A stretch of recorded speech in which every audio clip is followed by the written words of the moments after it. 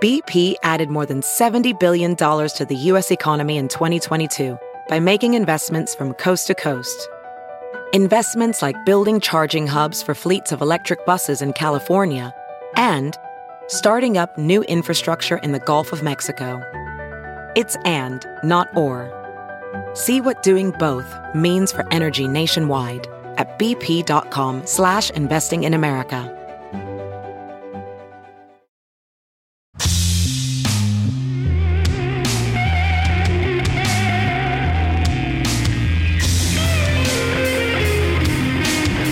Hi, I'm Paco Romaine. I'm George Chen, and welcome to Sup Doc, the show where we talk documentaries with guests from the worlds of comedy, film, television, and more. And today's documentary is Too Soon Comedy After 9/11, where you can catch on Vice TV on September 8th, just a few days before the 20th anniversary of the 2001 attacks. The documentary features interviews with comedians, included David Cross, Gilbert Gottfried, Janeane Garofalo, and Marc Maron, about the struggle to reestablish humor's place in the aftermath of the attacks that day. The film explores how stand-up comedians, Broadway performers, late-night hosts, and Saturday Night Live helped audiences laugh even in the darkest of days. Our guest today is Julie Seabaugh, the director, executive producer, and story editor of Too Soon Comedy After 9/11. Julie founded and edited the comedy magazine Two Drink Minimum. Now the only full-time freelance comedy journalist in the United States, she's contributed to the New York Times, Rolling Stone, and the Hollywood Reporter. And now, here's Julie Seabaugh. Hi, Julie. Hey! You're reminding me I should probably update my bio a little bit. You wrote a book too that we didn't. You wrote a book about the roast battles as well. Yeah, Ringside at Roast Battle, the first 5 years of LA's Fight Club for comedians. That was 2018. Nice. When that came out for the 5th anniversary of the show, just kind of tracing how it went from, you know, this open mic that was going to have a fist fight between two comedians, and instead they, you know, chose to duke it out using their words. And, you know, 5 years later, it just was this international phenomenon that you don't really see every day in comedy. And there's just so many imitators and, you know, just people around the world love it. And I've always been a big fan. So I just kind of wanted to capture that all in the moment as it was happening. And then, you know, when they make a movie out of it someday, then they'll have to use my book. So that's... Yes, let's cast that book. Who are the comedians? Can you tell us who are the two comedians that we're going to fight? Do we know? Yeah, I'm not sure if I'm supposed to name the one of them anymore. That's fun. But was it at the Comedy Store where the fight was to happen? Yeah, it was upstairs in the belly room. Brian Moses was running a kind of low-key open mic where anything goes, and you could sort of make fun of each other and make fun of the Comedy Store and make fun of Booker Adam Egget. And, you know, everyone was kind of taking on these different roles and sides. And, they just kind of started applying rules to it, and finally got Jeff Ross up to take a look at it after a long time of encouraging him, because they just thought he would get a kick out of it. And, then he threw in some production muscle, and they made the festival rounds. They were up at Just for Laughs Montreal, got a TV deal, and the rest is history. Often imitated, but still not quite as good as it is, like being up in that tiny belly room with everyone, you know, giving their best insults and chanting and sweating and cheering, and the DJ, and there's, nothing like it that I found in comedy so far. It is weird that a monthly produced show at a comedy club would go on to be so significant, and people loved it. Like, getting into that room at the height was almost impossible, it seemed. Oh, yeah. Standing room only. You know, you often see famous people just kind of sticking their head in to see what's happening. And it was actually every Tuesday night, just a slight correction. So weekly, which is kind of how I think it was able to, build its presence and reputation so much, because people knew like late night Tuesdays, the Comedy Store is like the place to be. Now, Julie, I have a question too, because like the format you have done with this is oral history, right? Were you a fan of like other types of oral histories? Is there a lot of tradition of like oral histories of comedy? I'm more familiar with like there's obviously a lot of like music oral histories, like a book like Please Kill Me or something about like the punk scene. That's like an oral. Oh yeah, for sure. Yeah, I mean, there's the SNL one. There's Farley. Yeah, I've always been, and I actually did for the 10th year anniversary of the Aristocrats documentary that Paul Provenza and Ben Gillette did. I did a big oral history on that for KNPR Las Vegas Radio, because they. Obviously, Penn does a show there, but also the idea for the Aristocrats came from the two of them hanging out late night one night in the Peppermill Lounge, which is a kind of famous after hours, pink and blue and purple neon diner just off the Strip in Las Vegas. So, I've done a few of those. I've done one on Sam Kinison in 2007, also for Las Vegas Weekly, because he, kind of passed away in a car accident outside of Laughlin, which, falls under the Las Vegas geography banner. There's always something to me about people using their own words, and also being able to kind of compare and contrast memories of, like, there's nothing funnier when people have differing memories of the things that happened. I just love that about comedy, how in certain ways, to me, it's less about the jokes per se and more about what's happening behind them, of the context of not only the era, what's happening in the industry at that time, what's happening in society, what's happening in that person's life, what inspired this material, what, made them start going in this new direction where they're less general and more personal.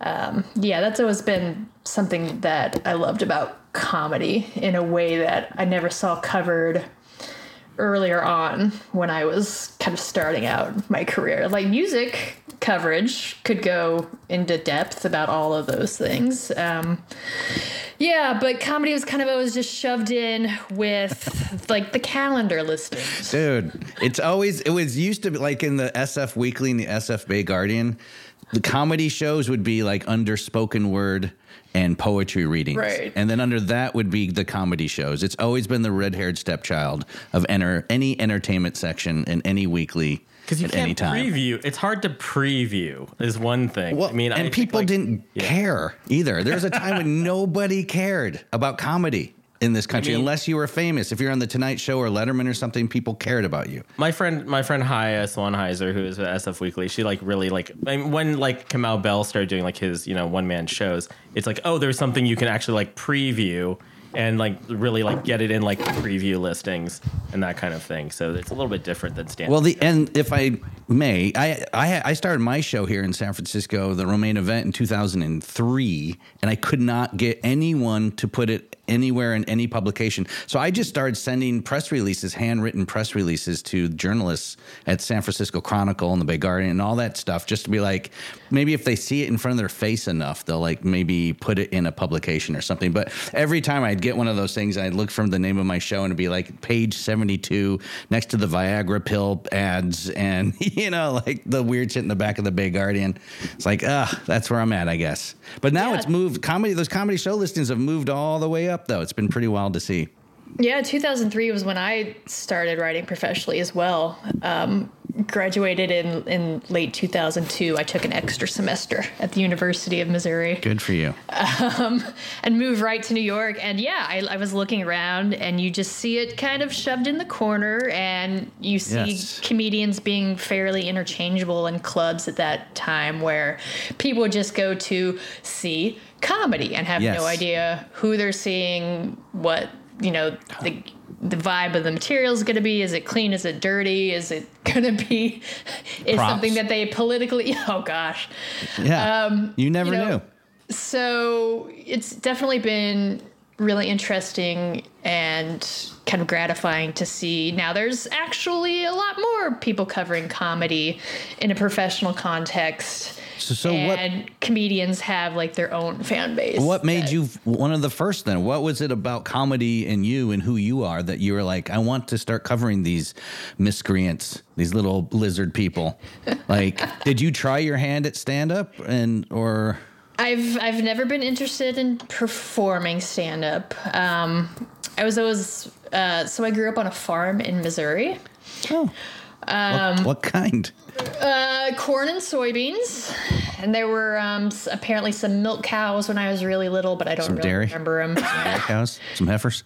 Yeah. So, and you didn't have cable. I didn't really know what stand-up comedy was growing up. And I was always reading books, and then I apparently was good at writing, is what teachers told me, so it was more of a writing thing. So I was, thought I was going to go into English journalism kind of thing, which I did at the University of Missouri, and was writing more about film and music. And then senior year, Dave Attell came and did a show. The Master. At Jesse Auditorium. And I got to interview him on the phone beforehand and ask him stupid questions and then go backstage afterwards. And he took a couple of us, across the street to the journalism bar, the Heidelberg, which has since burnt down. But this was the height of Insomniac, and everybody was sending him Jaeger shots from around the bar. And I, got a little drunk or whatever and woke up on my friend Dan's bathroom floor like, I like this comedy thing. I think there's something there to it.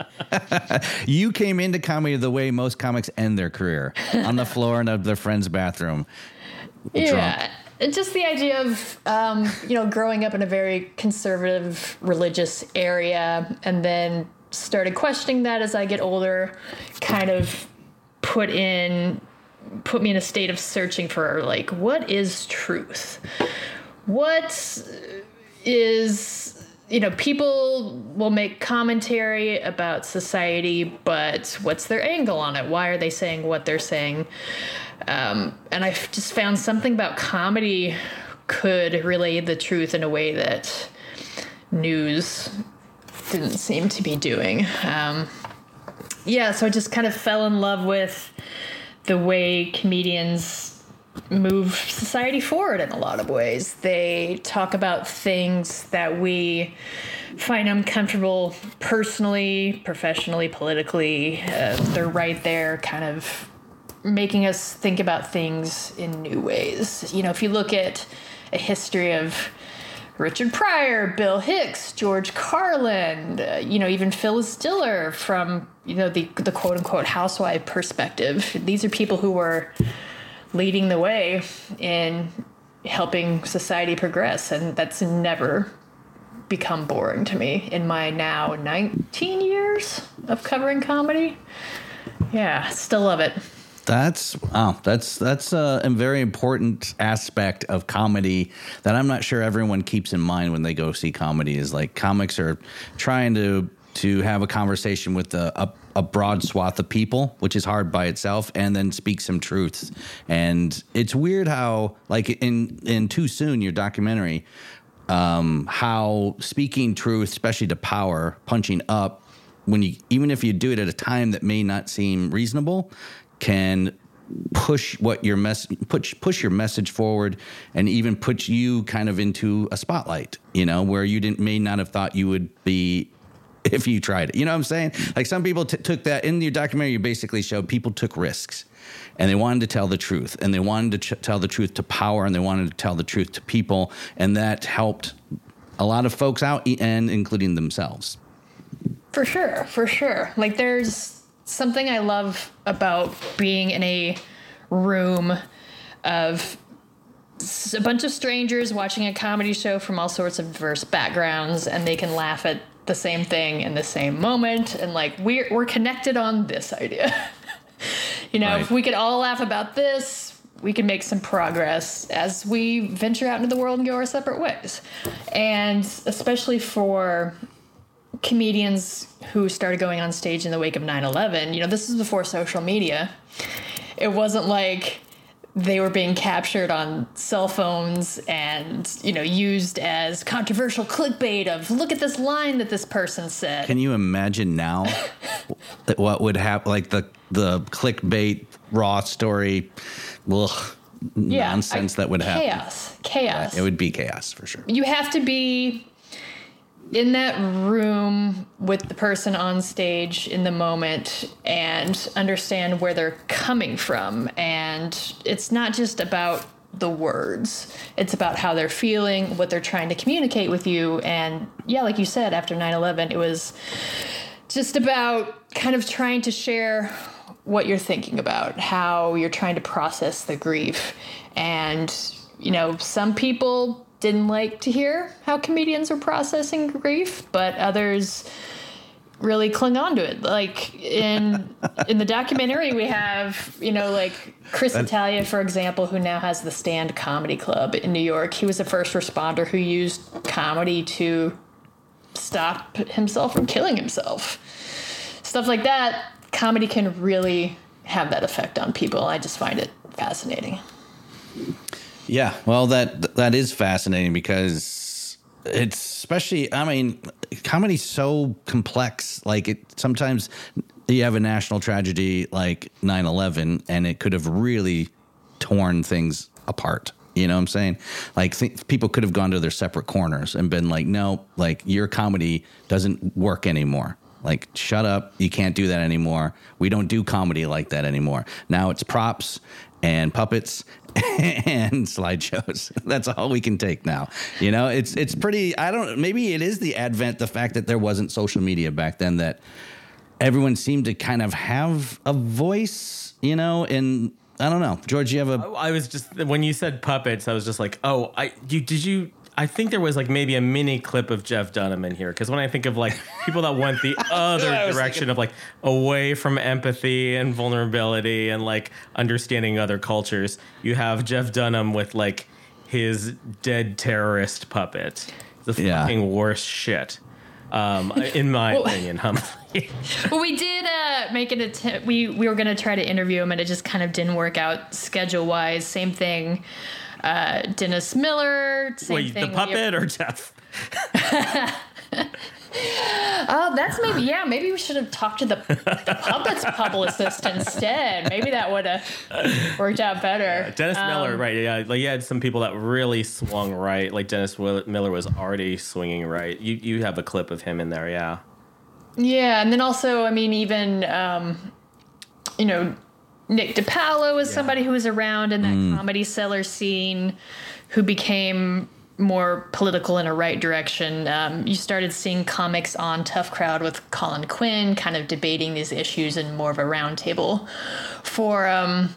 And Mark Maron, he says, we definitely started seeing comedians start having a divergence of opinion on what was appropriate or not to say, which you never really saw before in comedy until this point. Right. Yeah, that makes sense. Before that, the problem was like, who's got the best airplane food joke, and who's stealing whatever joke. And after something like that, I guess maybe my point is not true, what I was saying before. Maybe after something like that, you really do find out where people stand, because they're going to be like, I'm going to go on stage and tell my truth, and my truth might be that I'm behind Bush and I'm behind the war and I'm behind going after these people, and people from other countries suck. America 100%. I don't know why I just did a Southern accent, but I did. So please excuse that. But then there's the other side too, where you have people being like, this is insane. Like, what are we doing? We can't, go bomb other countries that weren't involved. And then I think it was like, So you were probably in your early 20s. Were you still in college in 9/11 when 9/11 happened? Yeah. I was a junior in college, and definitely remember the day. We had a class that everybody went to and just complained that we had to go to, and then I spent the rest of the day back at the Heidelberg again. Shocking. Drinking for the rest of the day at the bar. Yeah, it wasn't, and I'd been to New York a few times at that point, and even stayed down there at the World Trade Center at the Embassy Suites on a magazine club trip from the journalism school. So I kind of knew the area and visualized what had been happening that I just saw on TV. But I wasn't, I was very much still a college student, and you think you know more about the world than you do at that point. And so it did take a good, 15 years to really understand what was kind of happening and be able to corral all my comedy resources and call in a bunch of favors to all the comedians I knew to start working on this with my partner, Nick Scown. He's actually the other director on this documentary. It was his idea to make this film. He's a real actual professional filmmaker and knew me through a mutual comedian friend and kind of approached me in the spring of 2016 with this idea he had. And I immediately glommed onto it and, saw an opportunity to kind of talk about my experiences with the comedy world. And we bonded over both reading the Onion issue that first came out, a week and a half after the attacks. And it was definitely the first time both of us remembered laughing again. So that was, the kernel of inspiration for where this whole thing started, like predating the Trump presidency even. So it's been a long 5 years labor of love. You should be able to do comedy that's good and wise and funny the day before a tragedy or the day after a tragedy. And The Onion proved that. We'd been here 9 months and still hadn't put out issues on the street in New York. Finally got it together enough to have, an issue. And we're having a party to celebrate that. And that was September 10th. We ended up not running anything. By the end of the week, we decided that we would, come back into work on Monday like normal. And I think everyone was just fine with that because all you did was just watch TV and read the papers and be sad. And I think it wasn't a terrible idea to sort of get back to what you were doing, even though what we were doing was writing jokes. But it just was better than doing nothing. That's a great human coping mechanism, is laughing at things. Finding the right thing to laugh at, is hard.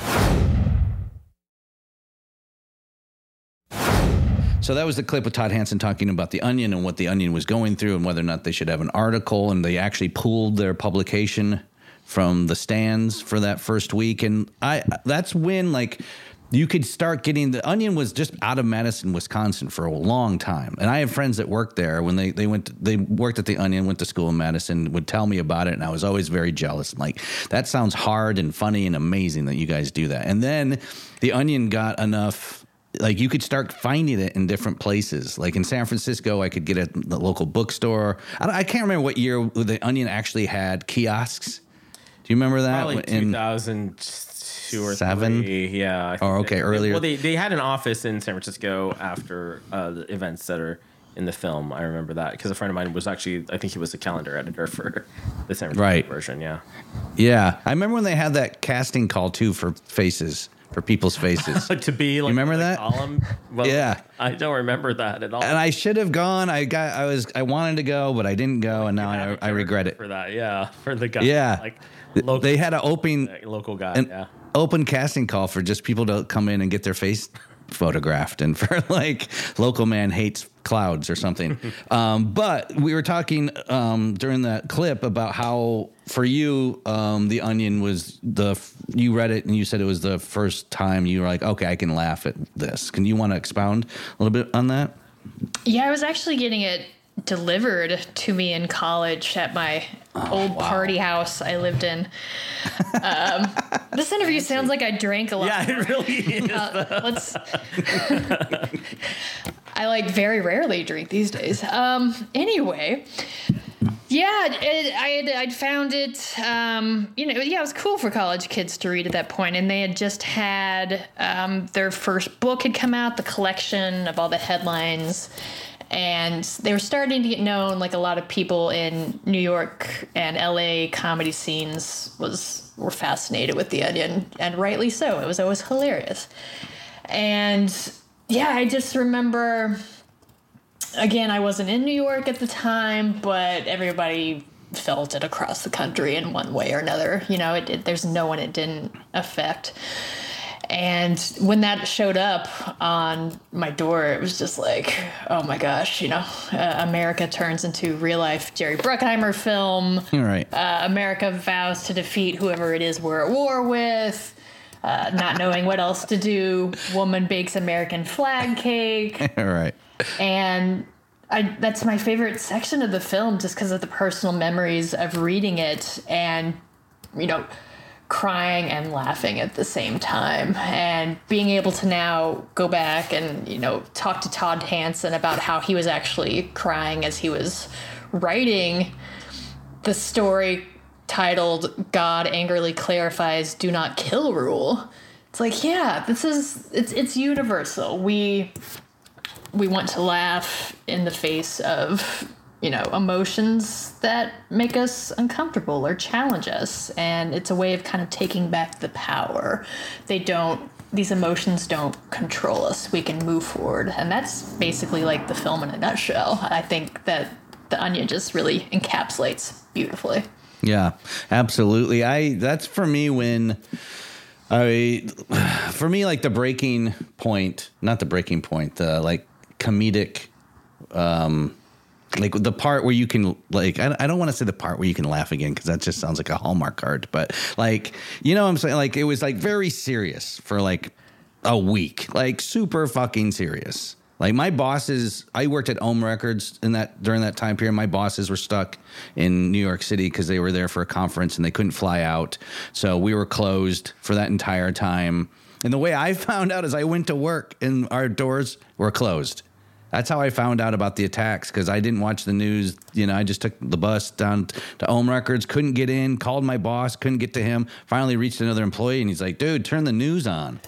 That's how I found out. I was like, oh, fuck. Okay. But then I was still like, but can't we still work? I don't know. It seemed weird to me. But then a week later, the Onion, which I cherished, like every good bathroom in America should have had an Onion, a weekly Onion paper in it. So like I loved it so much. And I remember like, holy shit, America under attack. And then like all of those headlines. And it was just like, okay, thank God someone is saying something funny. Like we need some funny in this, and Hey, it's Kaylee Cuoco for Priceline. Ready to go to your happy place for a happy price? Well, why didn't you say so? Just download the Priceline app right now and save up to 60% on hotels. So whether it's Cousin Kevin's Kazoo Concert in Kansas City, go Kevin, or Becky's Bachelorette Bash in Bermuda, you never have to miss a trip ever again. So download the Priceline app today. Your savings are waiting. Go to your happy place for a happy price. Go to your happy price, Priceline. Welding instructor Alex DeClaire knows firsthand how VR training platforms like ForgeFX can help meet the demand for skilled workers. Anywhere you go look, there's going to be a shortage of welders. VR training can help welding students learn the skills they need to begin and advance in their career. The beauty of virtual reality is it simulates that exact muscle memory that they need. Explore more stories like Alex's at meta.com/metaverseimpact. I really appreciated like the David Letterman clip that you played and the Jon Stewart clip and stuff. But regardless of all of those things, my personal entrance back into comedy was definitely The Onion. That was like where I was like, okay, we've got some really smart people kind of handling this in a good, funny way. Yeah, and there's people, David Cross said the same thing. Like, this was the first time he laughed again. Rob Riggle said the same thing. That issue really affected a lot of people in ways that the staff didn't really realize, I think. And I kept that issue. I've moved across the country so many times, and it came with me for a long time until it finally started falling apart. Right. I sadly don't have it anymore. But this is a way of it kind of living on. I don't remember if it was in The Onion or not, but I do remember at some point reading, I think it had to be The Onion because it's very oniony. It was like San Francisco upset it wasn't bombed too. We're just it's like people here being like, we're just as cool as Manhattan, man. I don't know where that was, but I remember seeing that and kind of laughing because we were all just like, it could happen here too. And people were like, not so much probably. Well, it was the line of they bombed us because they hate our freedoms. And that was, San Francisco is known for their freedoms. What, our freedoms aren't good enough to get bombed? Right.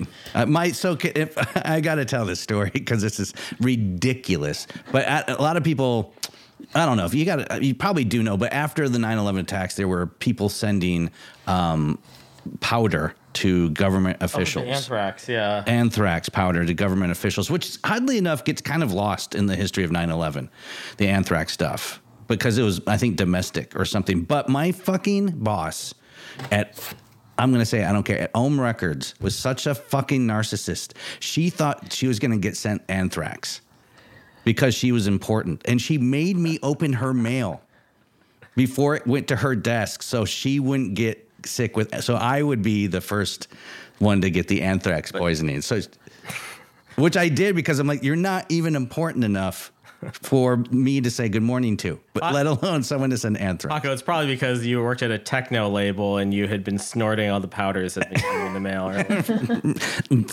Maybe it was all the techno house music, but I just thought that was the most ridiculous. I was like, God, you suck. Yeah, anyways. you're the canary in her coal mine. I really was. There was actually we did start out having a chunk about that because the SNL staff had it was 2 or 3 I think weeks after. I haven't revisited that for a while, but I want to say it was mid-October where the news NBC News got sent anthrax. You're right, it was domestic. It was from Florida. And so all of Rockefeller had to evacuate the building, and the crew had to get swabbed and, all that stuff. But it didn't really quite fit into the narrative of creating comedy. So had to be left on the cutting room floor, alas. Right. So was there anyone that you interviewed that you were kind of surprised by their story? Anyone in particular that you were touched by or moved by or surprised by?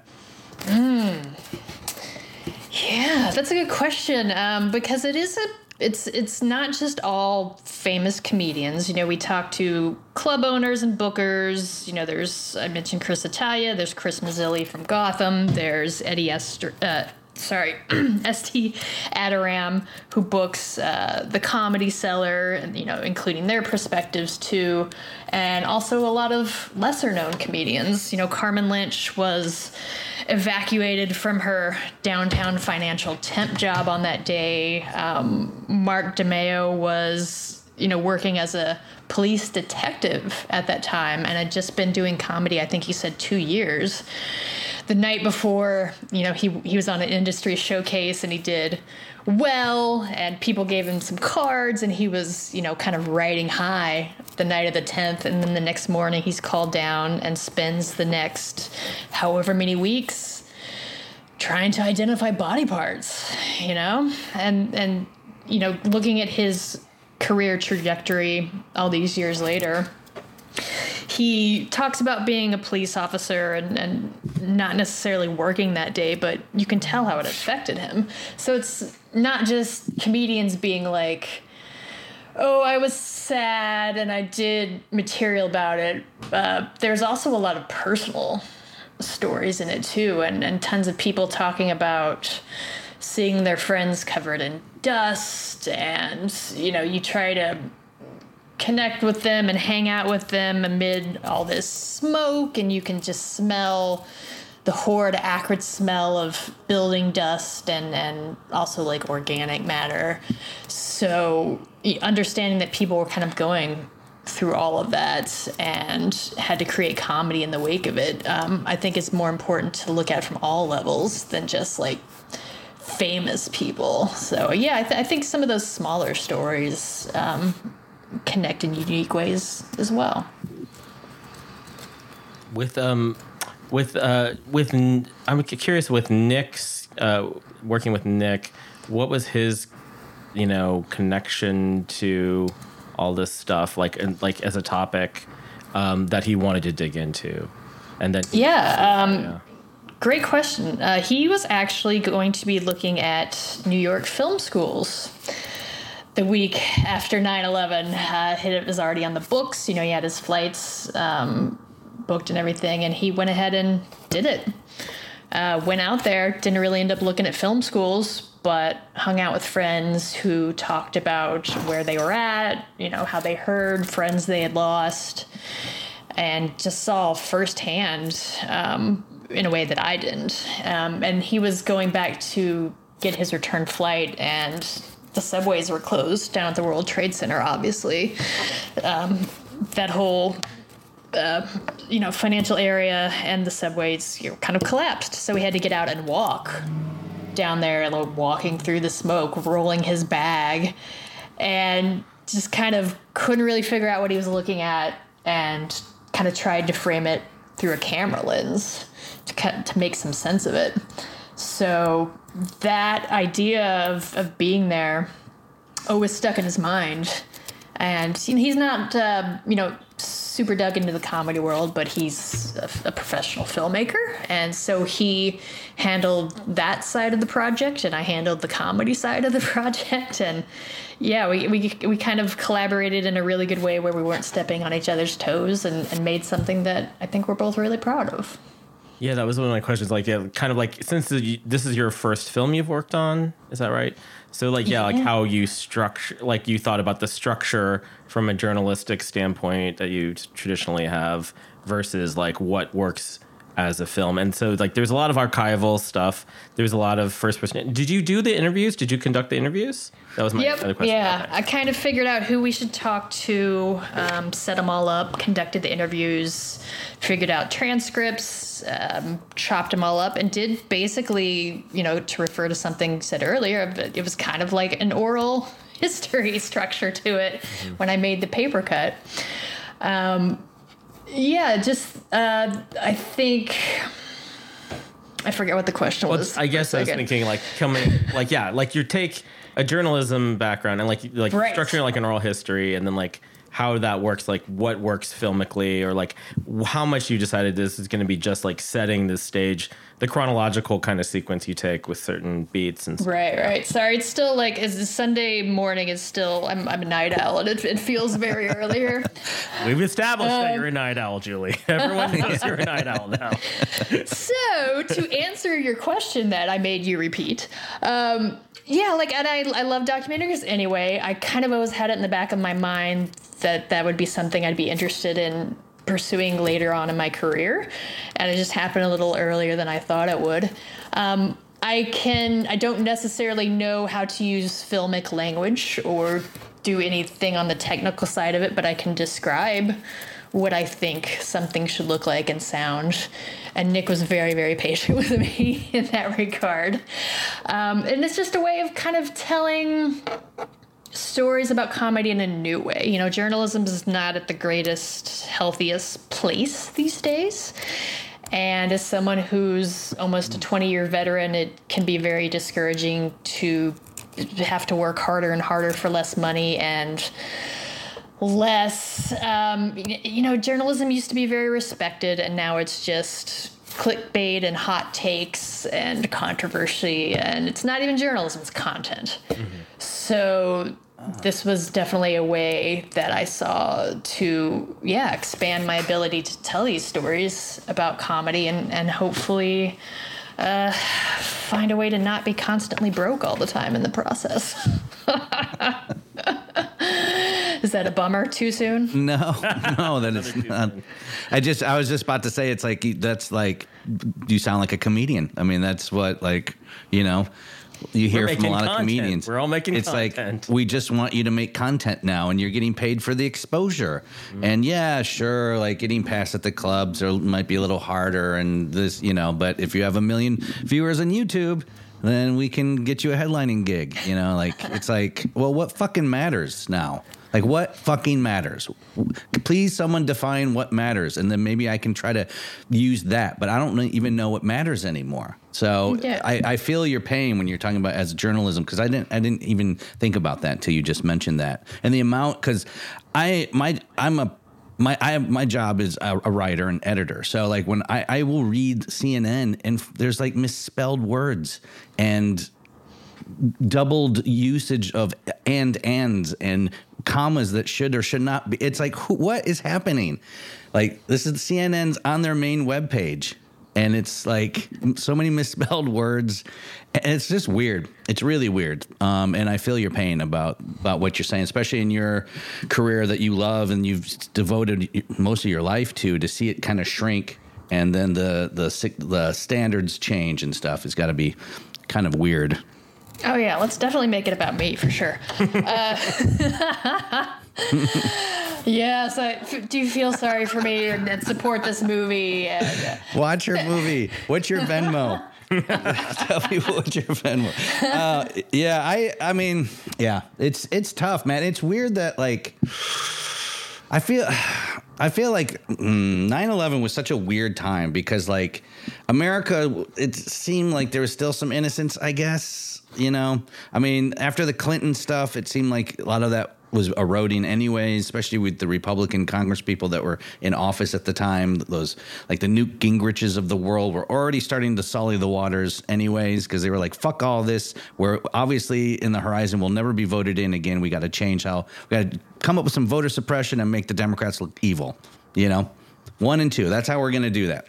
And then 9/11 happens, and it was kind of, I was like, oh no. Like, this is when things can get really fucking bad. Like, strongman fascist types love this kind of stuff because they can turn it in their favor, and then, like, you know, everyone's fucking going insane then. So it's pretty amazing that, like, is comedy dead? Like, the press, is comedy dead? ? And it's like, of all things to say, is this dead?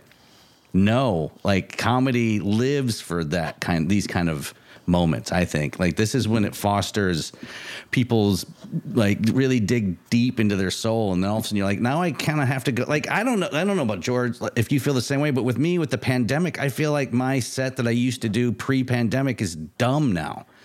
I was watching this and I was thinking a lot. Oh, I thought you were going to say I was watching you. I was watching your set. It was dumb. No. I was thinking about how this also, like, the feelings of, like, not knowing anything, and, like, it feels like that's what the last year and a half has been like also. To top off this sort of resonance about, like, hey, maybe invading Afghanistan is, like, not going to work out very well, like, which we've obviously seen happen in real time subsequently. It's timely. Like, there's this sort of, I wasn't doing stand-up in 2001, but, like, yeah, I don't feel like adequately, like, I know how to address, like, the situation that is occurring now. And I haven't been addressing it really, except on this podcast. But I was going to say, like, when you were saying, like, oh, America was kind of innocent before this, I'm like, we just did the Woodstock 99 documentary. What are you talking about? Like, it's true garbage for a long time. But it's gotten worse. And it was like it was opportunistic for a lot of people. I was thinking back to, like, what I've heard. I'm trying to think of, like, 9/11 jokes I would have heard back then. I wasn't going to comedy very much back then.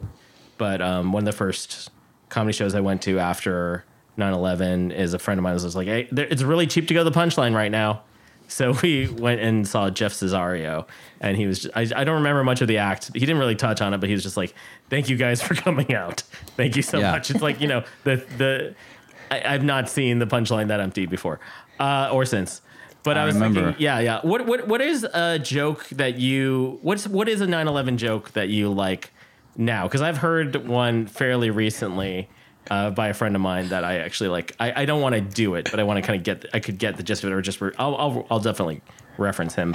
Do any of you have like a 9/11 joke that you heard maybe back then? I mean, like, that was something that we actually asked all the comedians. Oh, they would talk about their material, and then also that was kind of one of the last questions.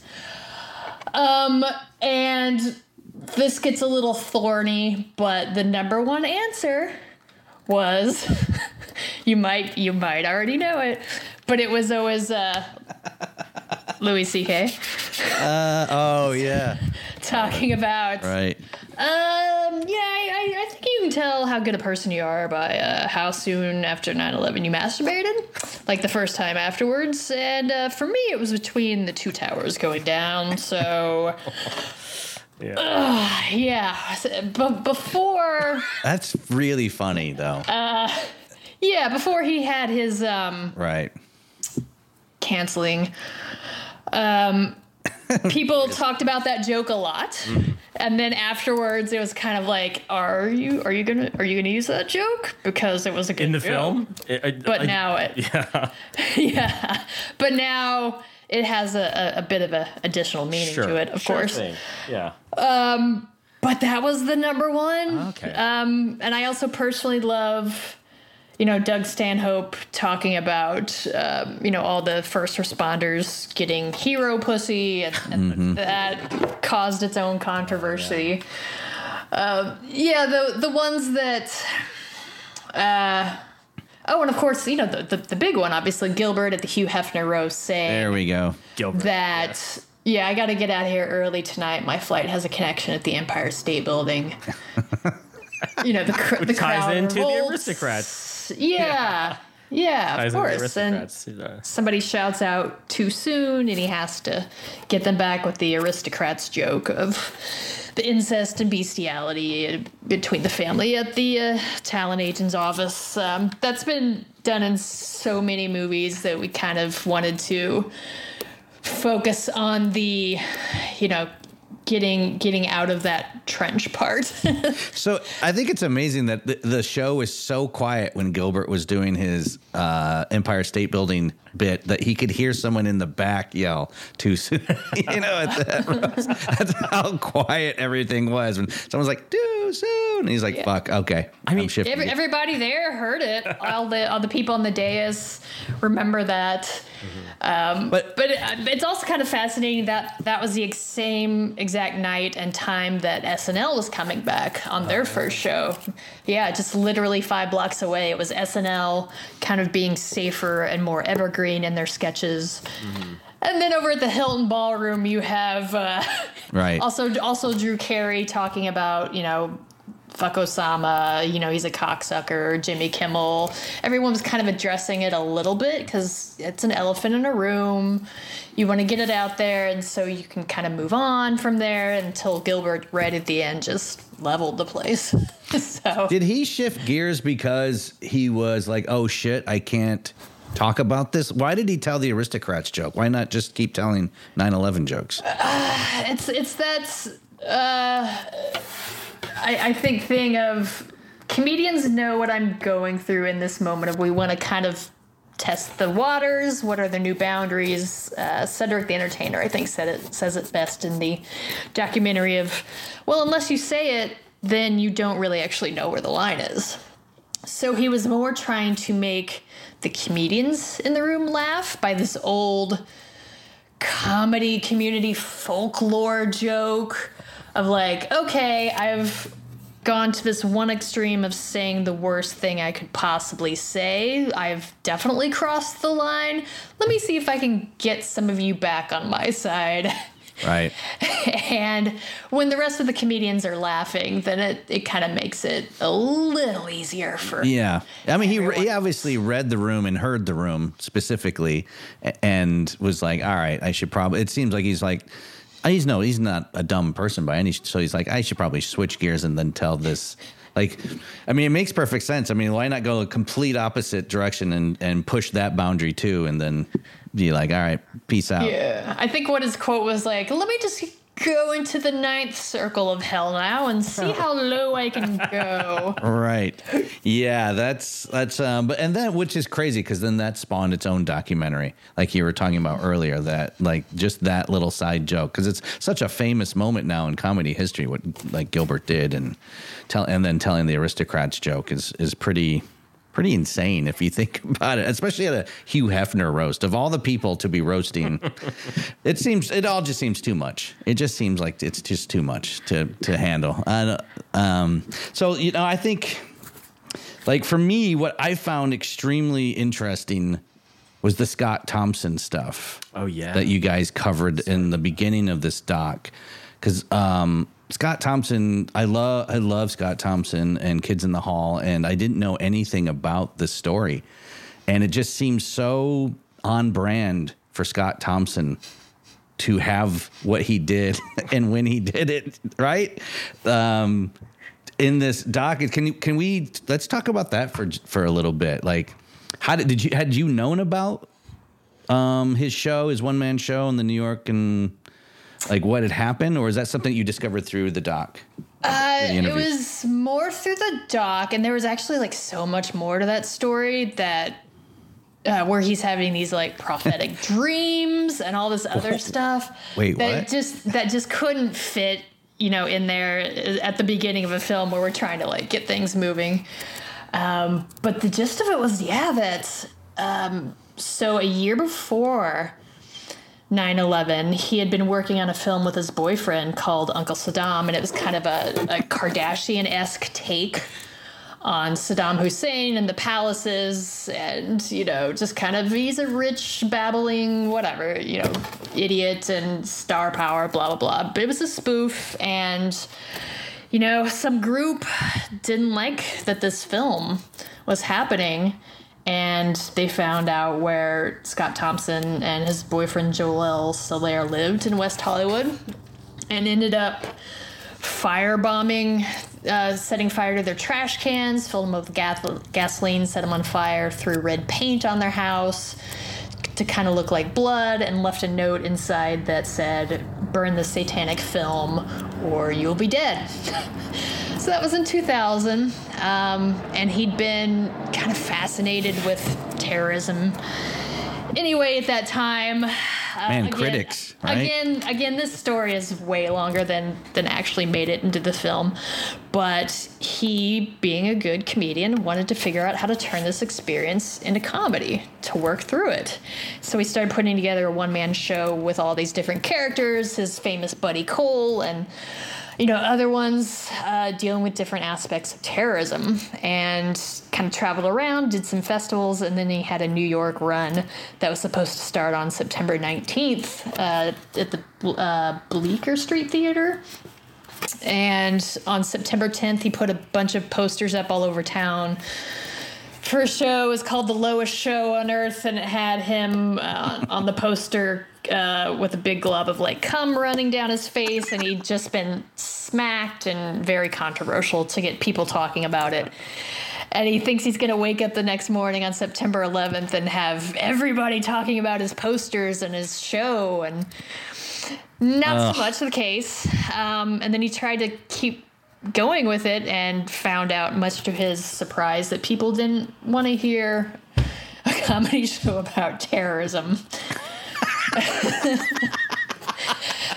And he tried to remount it a little bit later, and it was a disaster. And he says he thinks his career never really recovered from it. And personally, he'd put in so much time and effort and money and just heart. Like, it was a show that he was very, very proud of, and it just disappeared. So stuff like that. And yet the producers lived on. I love the part in the film where, Nathan Lane and Matthew Broderick are talking about their experience of having the most popular show on Broadway at that point have to go dark, and they're like, "Ooh, yeah, terrorism show. I don't think we would have been able to get out of that either." Yeah.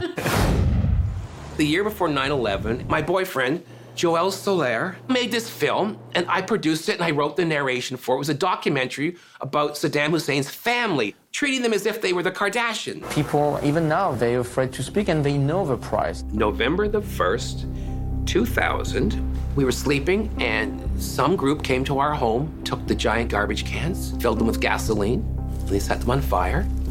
They'd come in the house, and they'd put a piece of paper on the floor that said, "In the name of Allah, the merciful and compassionate, burn this satanic film or you will be dead." I thought, can I make a comedy out of this? So I wrote monologues for all these characters dealing with terrorism. It was called The Lowest Show on Earth. And the very first monologue was Buddy Cole going to Afghanistan to take on the Taliban and bring home a vial of sweet-smelling anthrax. I started doing the show, traveling around. I landed a 6-week run in New York.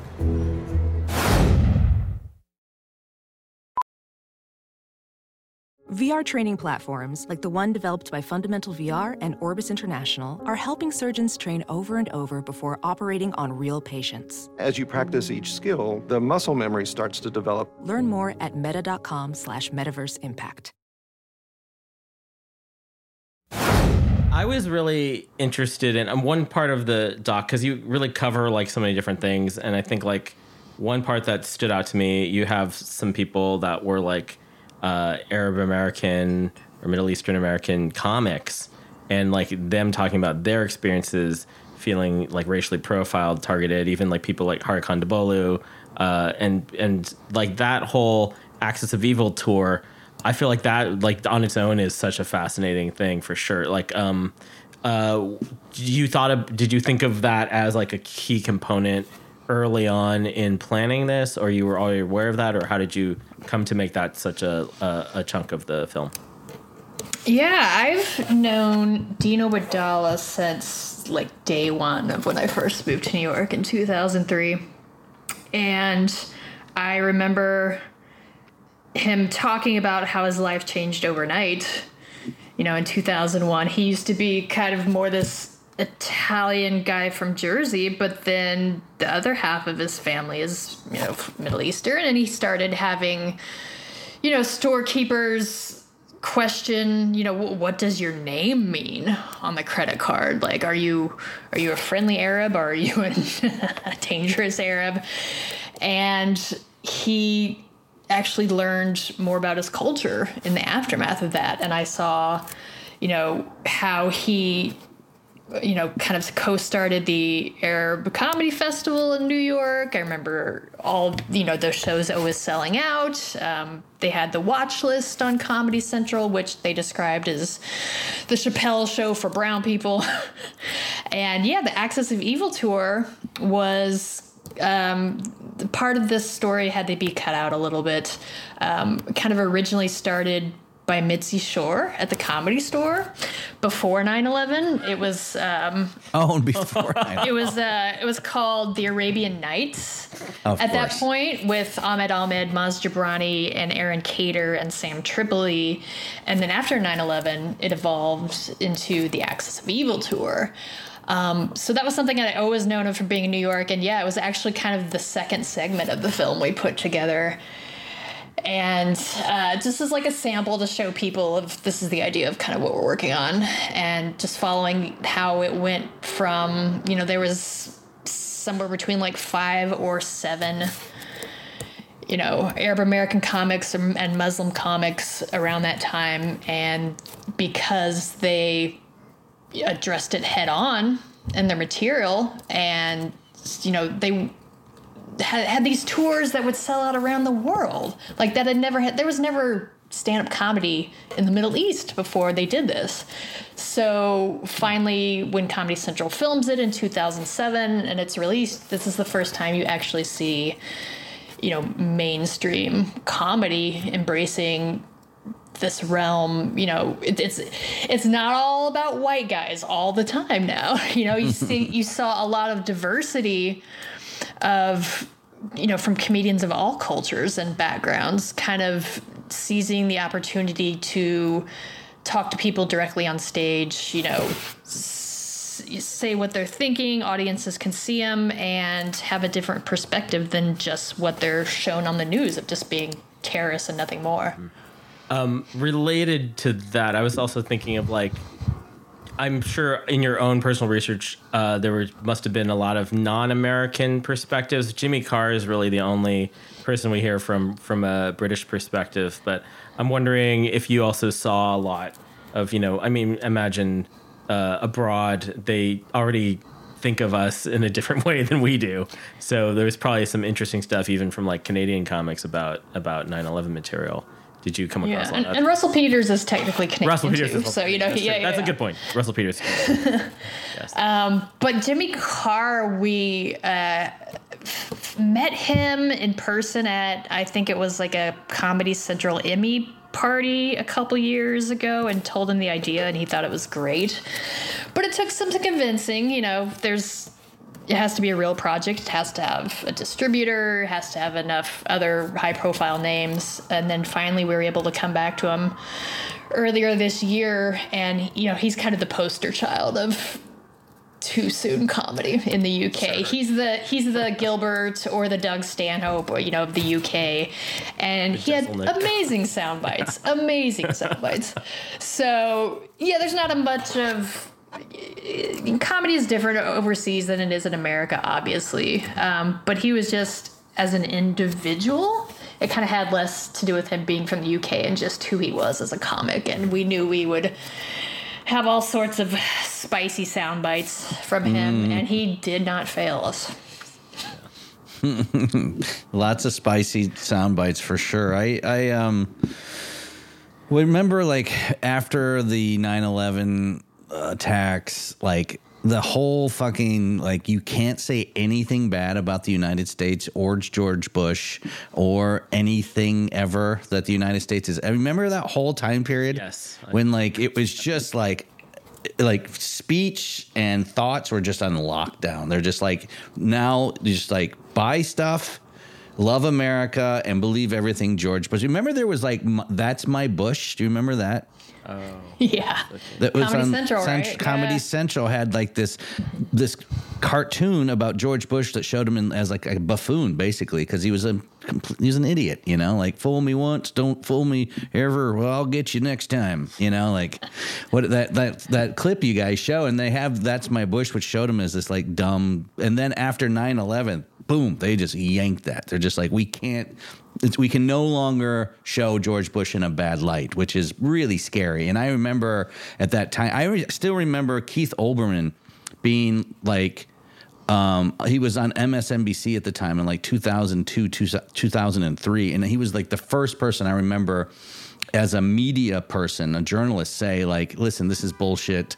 We got into the war under wrong reasons. And, he would have like, my my least favorite person of the week thing, and it was always George Bush or Cheney or any of those assholes that were in that administration. And I remember being like, God damn, thankful, like, I'm so glad that we can like start talking about some of the bullshit that's happened. I'm glad. My point being, I'm glad that your documentary wasn't just like comedians who helped heal America, like you actually showed people with different points of view and different time periods, including the axis of evil. And even my favorite moment, which I think for me is my memory, maybe the first viral video, is Stephen Colbert at the White House Correspondents' Dinner.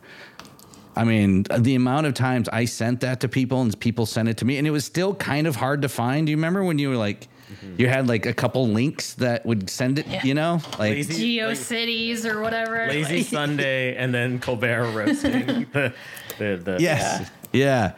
the president. Yeah. Yeah, well, it was after like Bill Maher's Politically Incorrect show got canceled. He came back. Yeah. He came back the same day as Letterman, and Letterman's a hero, and Bill Maher got canceled because he said that we've been the cowards, shooting missiles at them from miles away. But if you're in a plane and you hijack it and you crash it in a building because of your beliefs, say what you will about it, it's not cowardly. And that got him fired. This was around the time when comedy actually played a large role in being able to say these things that individuals necessarily couldn't. Right. And The Daily Show became a Peabody, award-winning powerhouse in the face of the Iraq War. Colbert Report, like you were saying, starts in 2005. Even Janine Garofalo, who was very outspoken at that time, she had a lot of death threats and boycotts and, all these conservative radio hosts very much targeted her for this. It's like the right wing actually likes cancel culture sometimes. Yeah. Right. Huh. But again, this was back, 2003 when before this actually existed. But it was definitely a different time to try and express your opinion, and unless you had this veil of comedy to do it through, it could be legitimately dangerous for your career. And even so, like the Axis of Evil guys, they got death threats too. Down at the La Jolla Comedy Store, Mark Maron, almost got into a fist fight with some Marine one time, and Maz Jobrani has a similar story about, being challenged on stage. Like, this stuff was really happening in a way that, we just kind of, have cancel culture more online these days, I want to say. But back then, the stakes were, really physically in front of you in the room. So It's just, we just kind of trace how, this process has been. How did we go from comedy's dead, we're never going to laugh again, up through everyone returning, and now these 20 years later we have, Pete Davidson talking about his dead dad, who was a first responder on 9/11, who a firefighter who died in the towers. He talks about that on the roasts and in his stand-up. So how did we kind of go from the point where this is going to end us to being able to move forward and heal from it? That's the doc. So let me ask you. Here's a math question for you, Julie. So does the equation time plus tragedy plus time equal comedy? Is that a true equation then? Does it still hold up? We fought to kind of have our little subtitle be tragedy plus time plus comedy equals healing. But then everybody, producers and they tell us it's a little too inside baseball, that if you don't necessarily know the original equation, then the new one's not going to mean anything to you. So, I think absolutely. It traces back to, just my whole fascination with comedians telling the truth, even when it's difficult to. And boy, there was no more difficult time to than after 9/11. But I guess my point is, do we still need time in that equation? It seems like if you can make, I guess what your documentary is saying is, right after 9/11, people were able to use their comedy to help heal, but it was pretty soon thereafter. So is time still relevant in that equation? Do we still need time to equal comedy? Or can it just be tragedy plus comedy equals healing or something? Tragedy plus comedy equals time. Woo! I just blew your minds. I know. But I'm just to me, after watching your doc, reading some stuff online about the jokes of 9/11 and all that stuff, it's now I'm thinking, is time necessary? Time doesn't heal all wounds. Therapists heal all wounds. You know what I'm saying? Maybe I'm just working something out aloud. Think of an example, my favorite example might be Lori Kilmartin, live tweeting her dad dying. I was just there's no time, but it's because it's through her unique lens of it's happening to her versus this thing that's happening to everyone. Maybe there's a little bit of interesting. Tragedy plus unique lens equals comedy. Yeah, well, it's what they would call in the journalism racket subjectivity. Ooh. I think it is all subjective. If you get right down to it, the message isn't necessarily that there is no such thing as time anymore, but it should be subjective to everyone.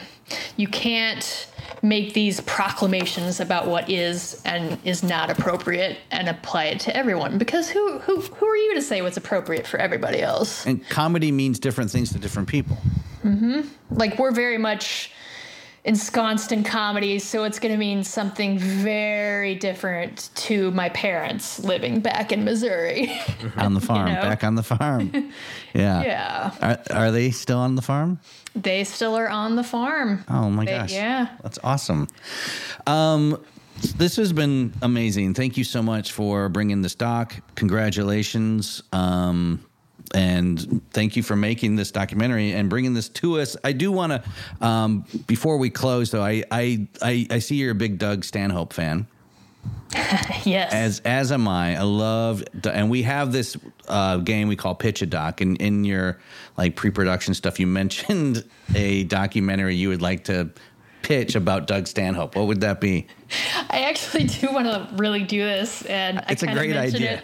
I mentioned it, and he's like, "Fuck no." Oh. But if everybody else agrees with me, that's good enough in a way. Just the idea of him whenever he has to go on tour in the UK, which has to, quote unquote, is kind of a stretch because it's his job. It's what he does. But he hates the UK. He hates the food. He hates the weather. He hates the smallness. He hates the people being weird. And, awesome. You know, when he has to do like a big show in the O2 Arena or something, and then go from that to some little bar way out in, I don't know, Scotland, whatever. He's been on these months-long tours in the UK via bus, and apparently all the stories are just him bitching and smoking and drinking and hating it the whole time. And who wouldn't want to watch that? Take my money now. Right? Oh, my God. I would love to watch. What would you call it? I'm just going to put you on the spot. What would you call that documentary? Ugh, jeez. Now, see, this is where the journalism part kicks in, because I have to, like, take several hours and make a list of titles and figure out what works on multiple levels. Jeez, I'm going to be bad at this. And this is also why I'm not a comedian on stage. I don't have that rapid fire. I understand. We'll use it. I'll come back with an answer when we promote it on social media. I'll have something great, and it's going to blow everybody's minds. I love it. And it'll change his mind, and it's going to happen. I want to do it then, yeah, for sure. There's no Stanhope.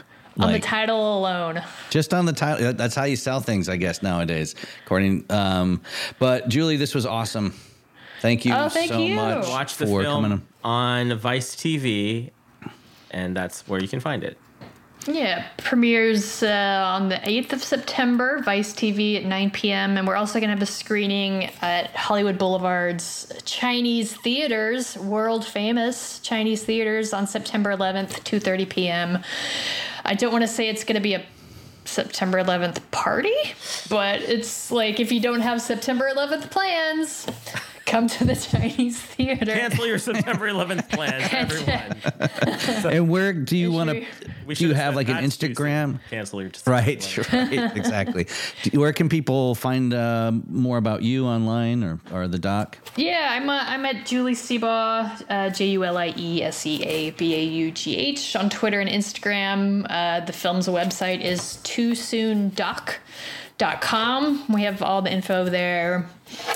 And I'm most of all looking forward to kind of being finished with this after 5 long years. Yeah, I bet. And freeing up the brain space to take on new, exciting challenges. Well, do you have another doc in mind outside of There's No Stanhope, which I just titled? I'm working on a couple things. Nothing official, but they're of people you've heard of, and whoa, how mysterious! Rightly deserve their own documentaries, and I hope to be back here to promote them in a time that's not 5 years from now. Yes, well, we hope you are too. Thank you so much, George. Good job. Talk to you soon. Thanks, Julie. Yeah, thank you guys so much. Bye, everybody. Bye. Thanks for listening. You can find out more about Sup Doc at supdocpodcast.com, recapping reality since 2015. Our theme song was written by David Siegel, and our show was engineered by Will Scoville. Our associate producer is Nick Colsis. please donate to the show through our Patreon page, patreon.com/SupDocPodcast. And if you want to help us out in any other way, please just share the show with a friend. Join the Doc Talk and check out our hot takes, pictures, and videos on Twitter, Instagram, Facebook, and YouTube. We're Sup Doc Podcast on all of those platforms. And don't forget to rate, review, and subscribe on Apple Podcasts. You can find Paco and George's comedy gigs, when those are happening again, on the About Us page on the site. Sup Doc is by Doc fans for Doc fans. So if you want to advertise with Sup Doc, or if you got a film or opinions, or if you want us to have a certain guest on, please hit us up. We'd love to hear from you and what you're docking out on. Email us at supdocpodcast@gmail.com.